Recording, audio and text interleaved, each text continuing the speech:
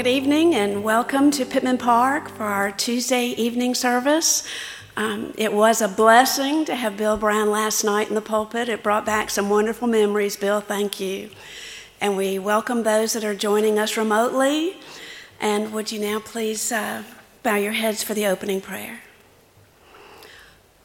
Heavenly Father, as we go through this Holy Week, keep our hearts and minds open to your will.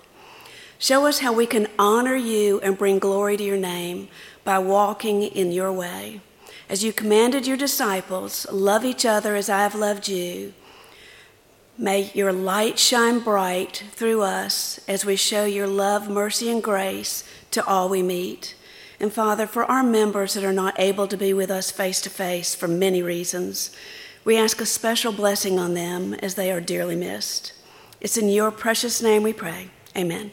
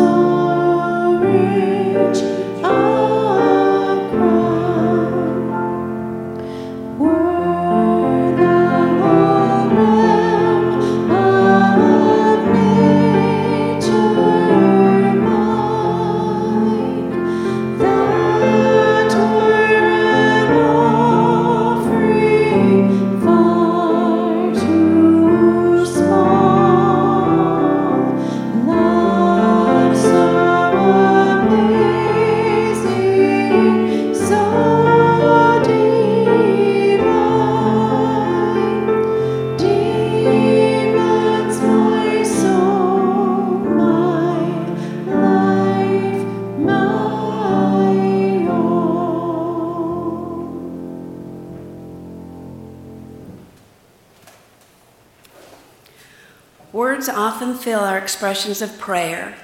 As we reflect on Christ's sacrificial love during this Holy Week, let us enter a time of silence, a time of listening. I invite you at this time to keep 3 minutes of reflective silence. At the end of these 3 minutes, I welcome you to join me as we share together in repeating our Lord's Prayer.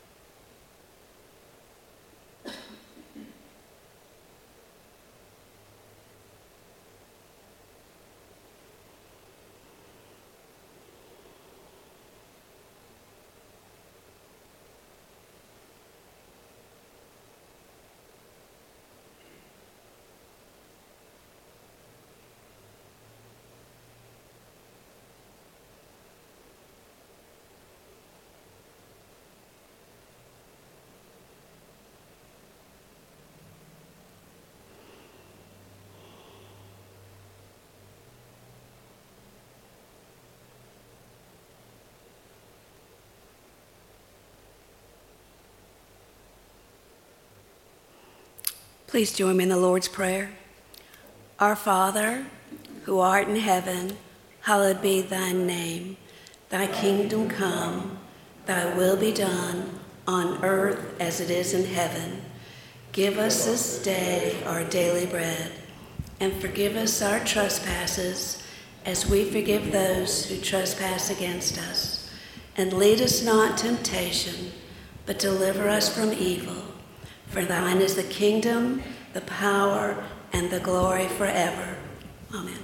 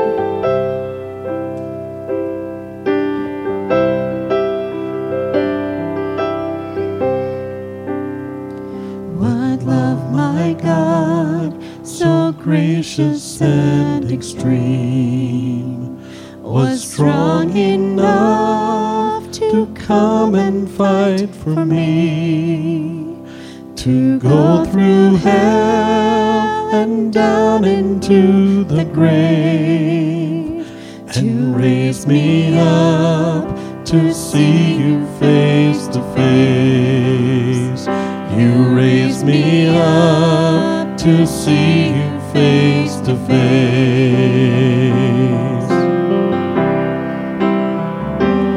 Oh, your love, my God, like a flood, as heaven opened up, pouring out on us.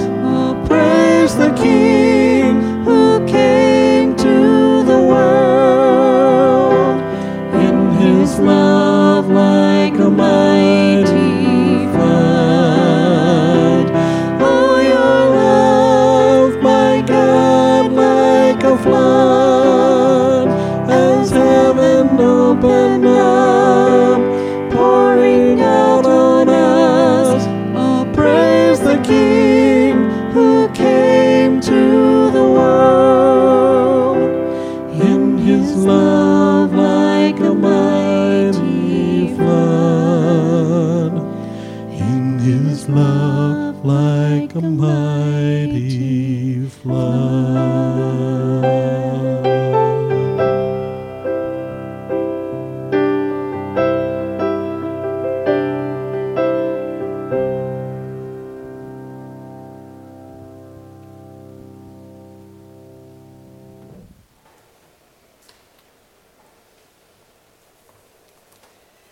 If you would please stand if you are able for the scripture reading.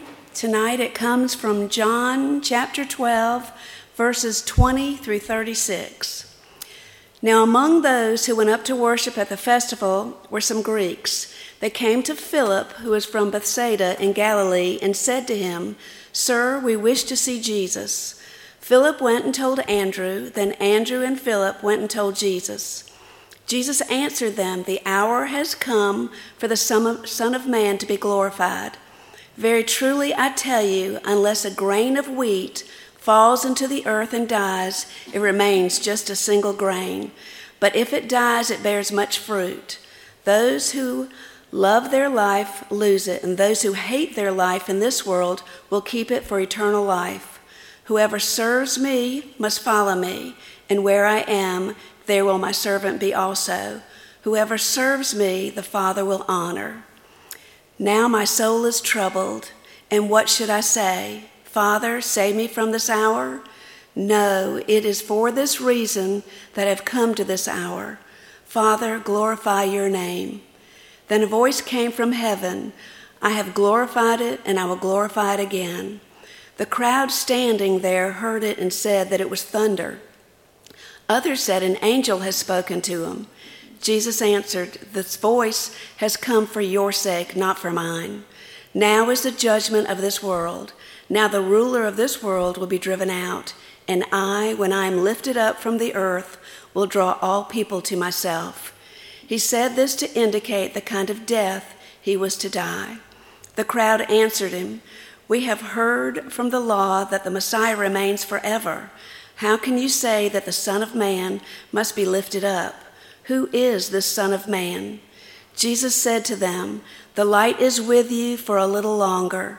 Walk while you have the light, so the darkness may not overtake you. If you walk in the darkness, you do not know where you are going. While you have the light, believe in the light, so that you may become children of light." This is the word of God for the people of God. Thanks be to God. Thank you, Donna. I've got to reflect for just a moment about the 3 minutes of reflection. I think that's a fantastic part of any worship service. It's the time we actually do our own worshiping, when there's not somebody up here doing a performance of worship for us. But it reminded me, Donna was talking about how long it was going to be. It reminded me of a story about Dr. Albert Einstein. And he was asked on one occasion, many occasions I suspect, but this one particular occasion, he was asked to explain the theory of relativity.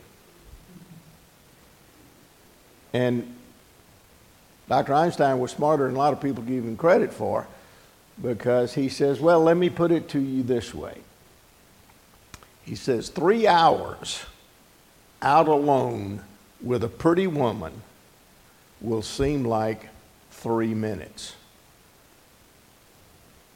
Thought I'd get a chuckle out of that one. Now you got it. And then he said, and 3 seconds with your hand on a hot stove will feel like an eternity. So now you understand the theory of relativity. Tonight I want to thank Donna for her help with the liturgy and with the early part of the worship. And certainly Lisa, Mark, for leading us in music. You're a blessing, and I appreciate you all very, very much. Just a word to the congregation at large. I want to thank you for allowing me the privilege of preaching from this pulpit for the last 5 or 6 weeks. I lost count, no big deal. As well as tonight. I have some good news. At least I think it's good news. I talked to Bill not long before I left home this afternoon, and he reported that they went to Macon yesterday, got the pre-surgery report, and everything is looking very good. They're supposed to go back on Friday, and he will have the stitches removed from the places on his face they had to stitch up and make him all beautiful again. And that he thinks, physicians approving, that he will be back in this pulpit where he belongs on April the 18th. So we are looking forward to that. And that means you'll have to put up with me for 2 more Sundays, Easter and the Sunday thereafter. But we will have our beloved pastor with us, good Lord willing, in a couple of weeks. There's a large passage of Scripture that Donna just read to us. And if I wanted to keep you here all night, I might preach on the entirety of it. I'm not going to do that to me or you. But I want to focus on just what theologians and biblical scholars call a pericope. Just a little, not even a paragraph, but a little phrase from the Scripture. And it is this: unless a grain of wheat falls to the earth and dies, it remains just that, a single grain of wheat. Then, as now, there was a great commotion in the holy city of Jerusalem each year at the Passover. Faithful Jews from all over the world would gather there to fulfill their obligations to God at their beloved temple. For a week or more, a carnival-like atmosphere filled those little lanes and rustic shops of the old city.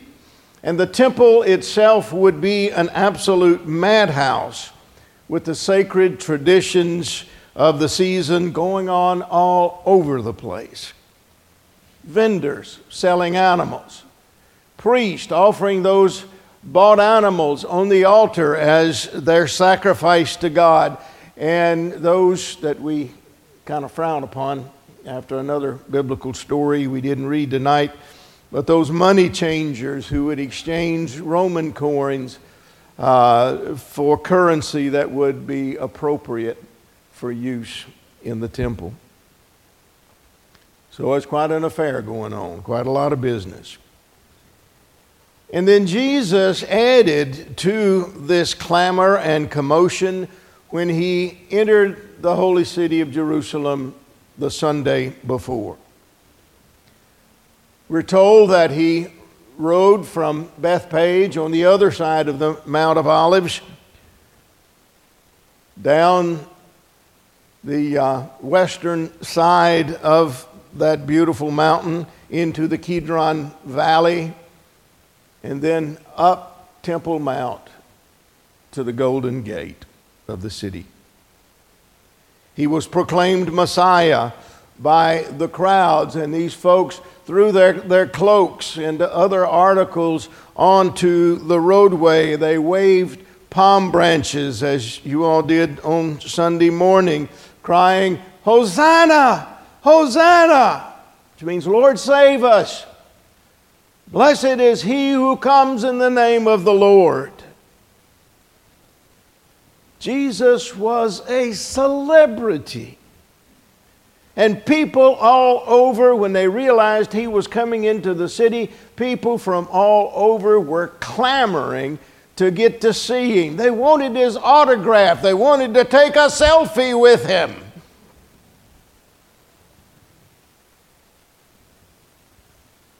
Well, among those on that road that dusty Sunday afternoon were some Greeks who had converted to Judaism, and they had come to celebrate the Passover in Jerusalem, as is appropriate for all Jews, as I said, even today. They had heard of Jesus and they wanted to meet him, and so they sought out a disciple with a Greek name, Philip.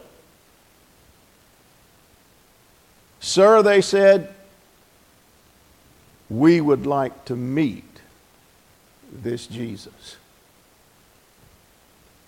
Profound statement. We would like to meet this Jesus. So Philip wasn't quite sure what to do, so he goes to Andrew, Peter's brother, and together they brought these Gentile Greek disciples to meet Jesus. And Jesus used that occasion to make a very serious announcement. "The hour has come," he said, "for me to be glorified." But the crowds misinterpreted his meaning.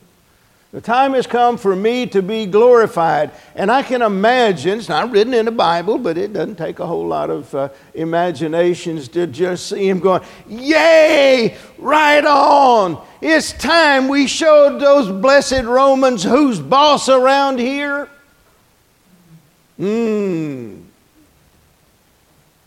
Got it wrong. But you know, that's still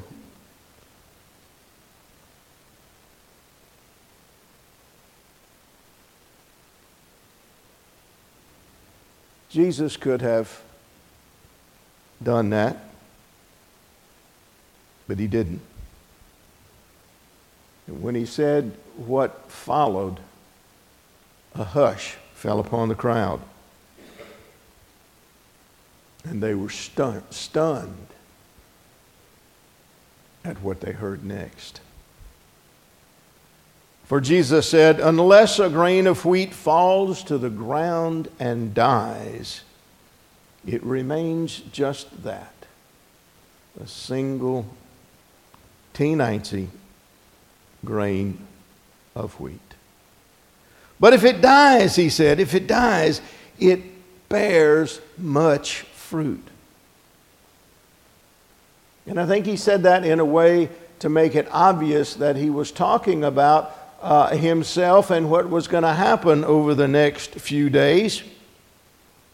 And I think many in that crowd understood what he was trying to tell them in that particular way.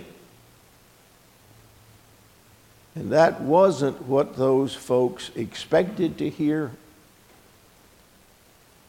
It wasn't what they wanted to hear. But it was what they needed to hear. As Brother Bill told us last night, Jesus was headed to the cross, and he knew it.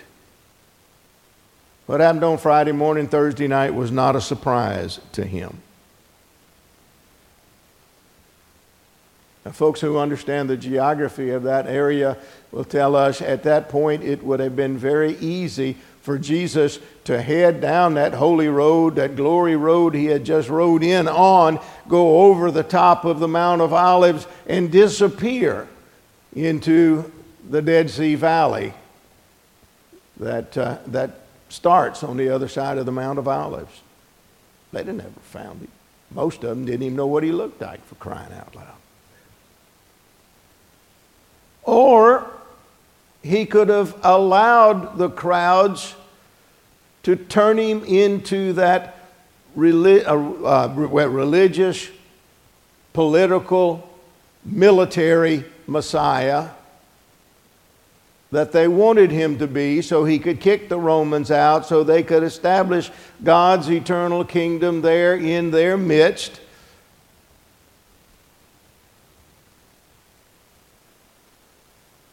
But he did neither of those things.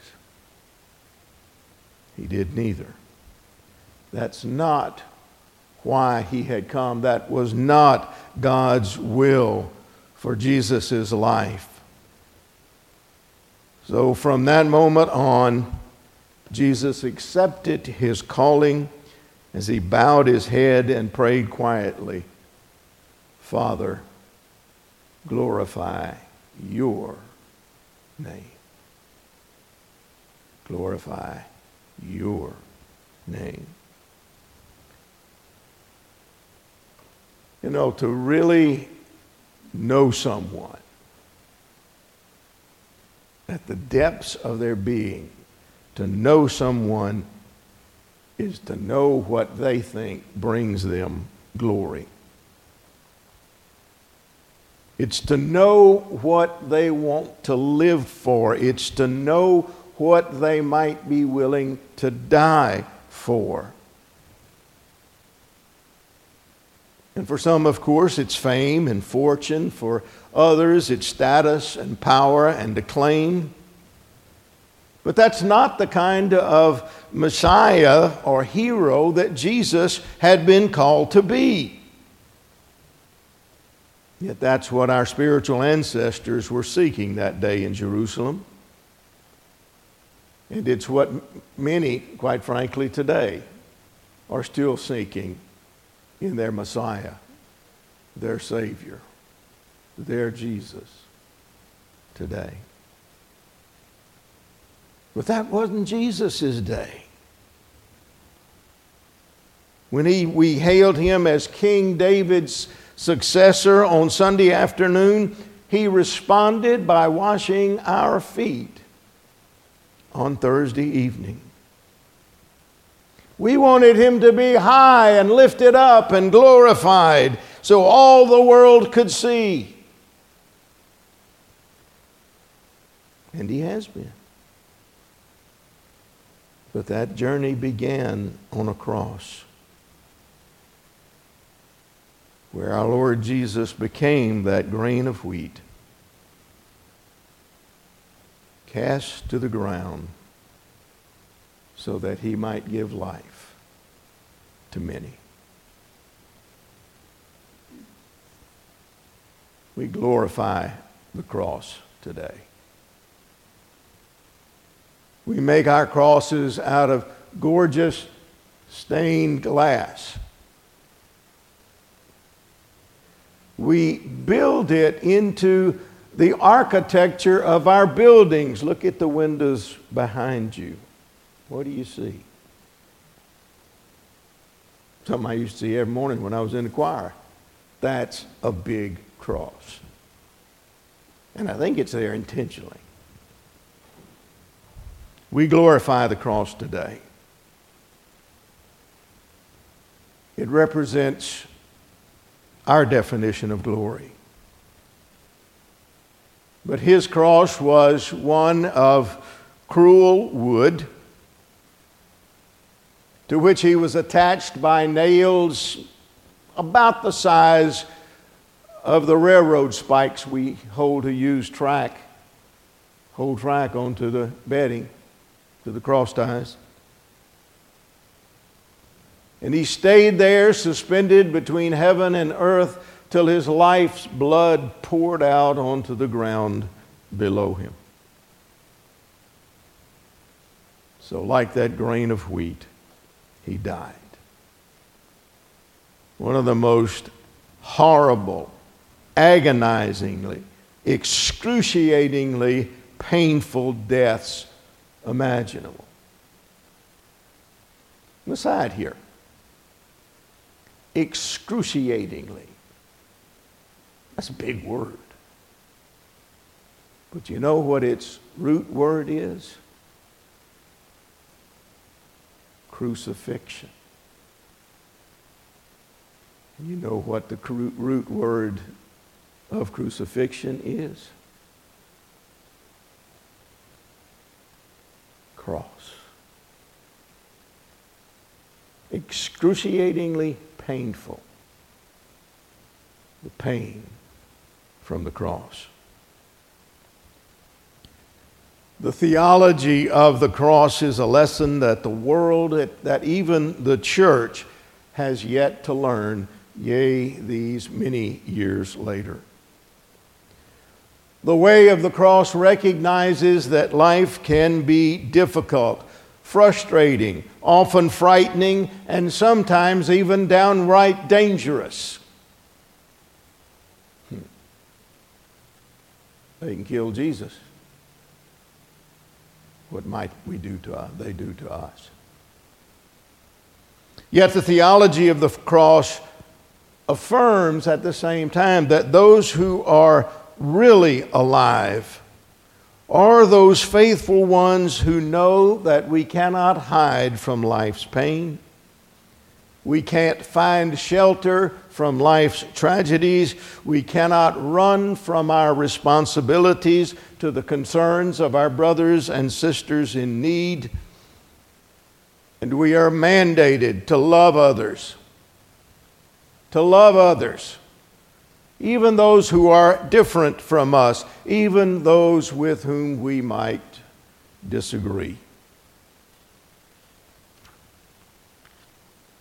We praise the mighty, the victorious, the popular, the winners. But what about that teacher who has given a lifetime molding the lives of young folk for a meager wage in a small rural classroom? Or the coach who has to work 2 jobs so that he could stay at an inner city high school and be a mentor to these young athletes, since most of them don't have a positive male role model to look up to in their own homes. Or how about that professor who doesn't get tenure, or the pastor who fails to get the good appointments because they sometimes put their responsibilities to their wives and to their kids ahead of the calling of their superiors? Then consider the young mother who gives up a promising career and eventually her husband to care for a mentally and physically challenged child. These folks get no glory. At least not in the way we so often use the term. We sing no praises to them. Not really. But Jesus would. Jesus would. So, like our Greek brothers before us, we come tonight seeking Jesus, the real Jesus.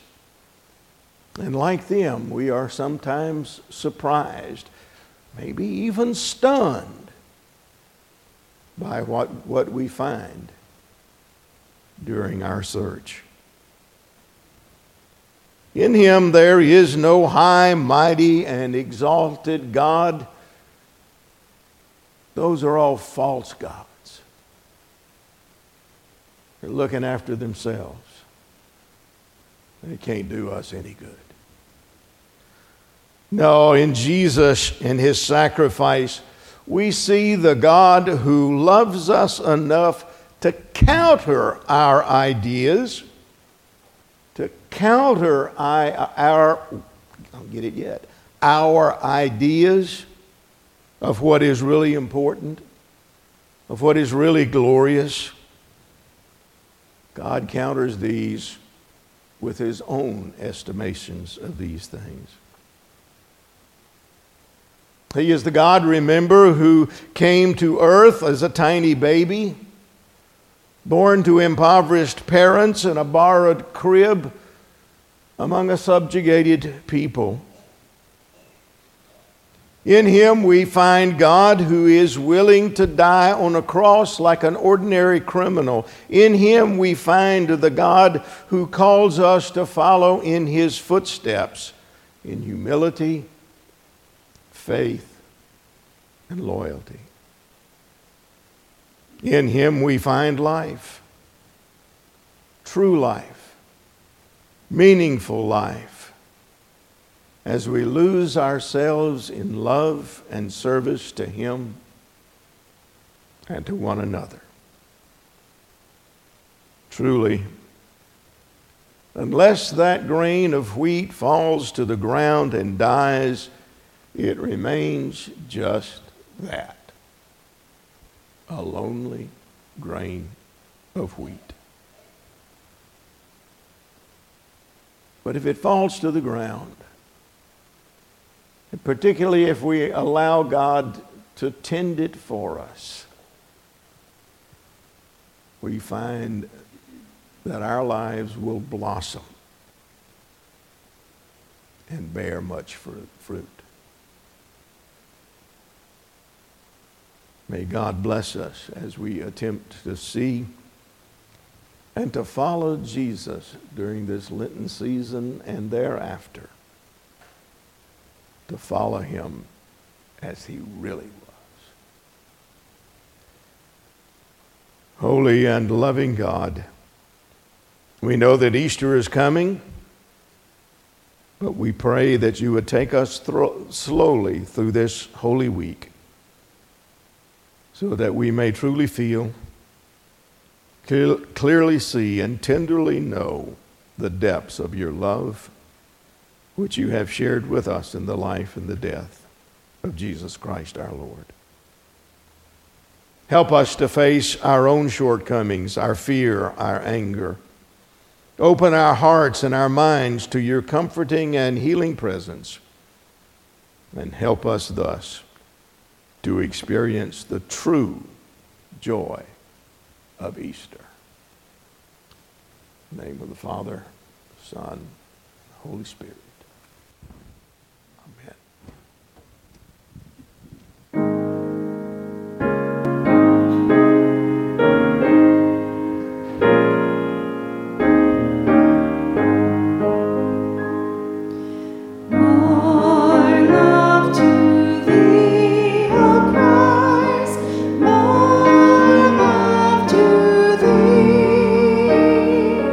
Hear the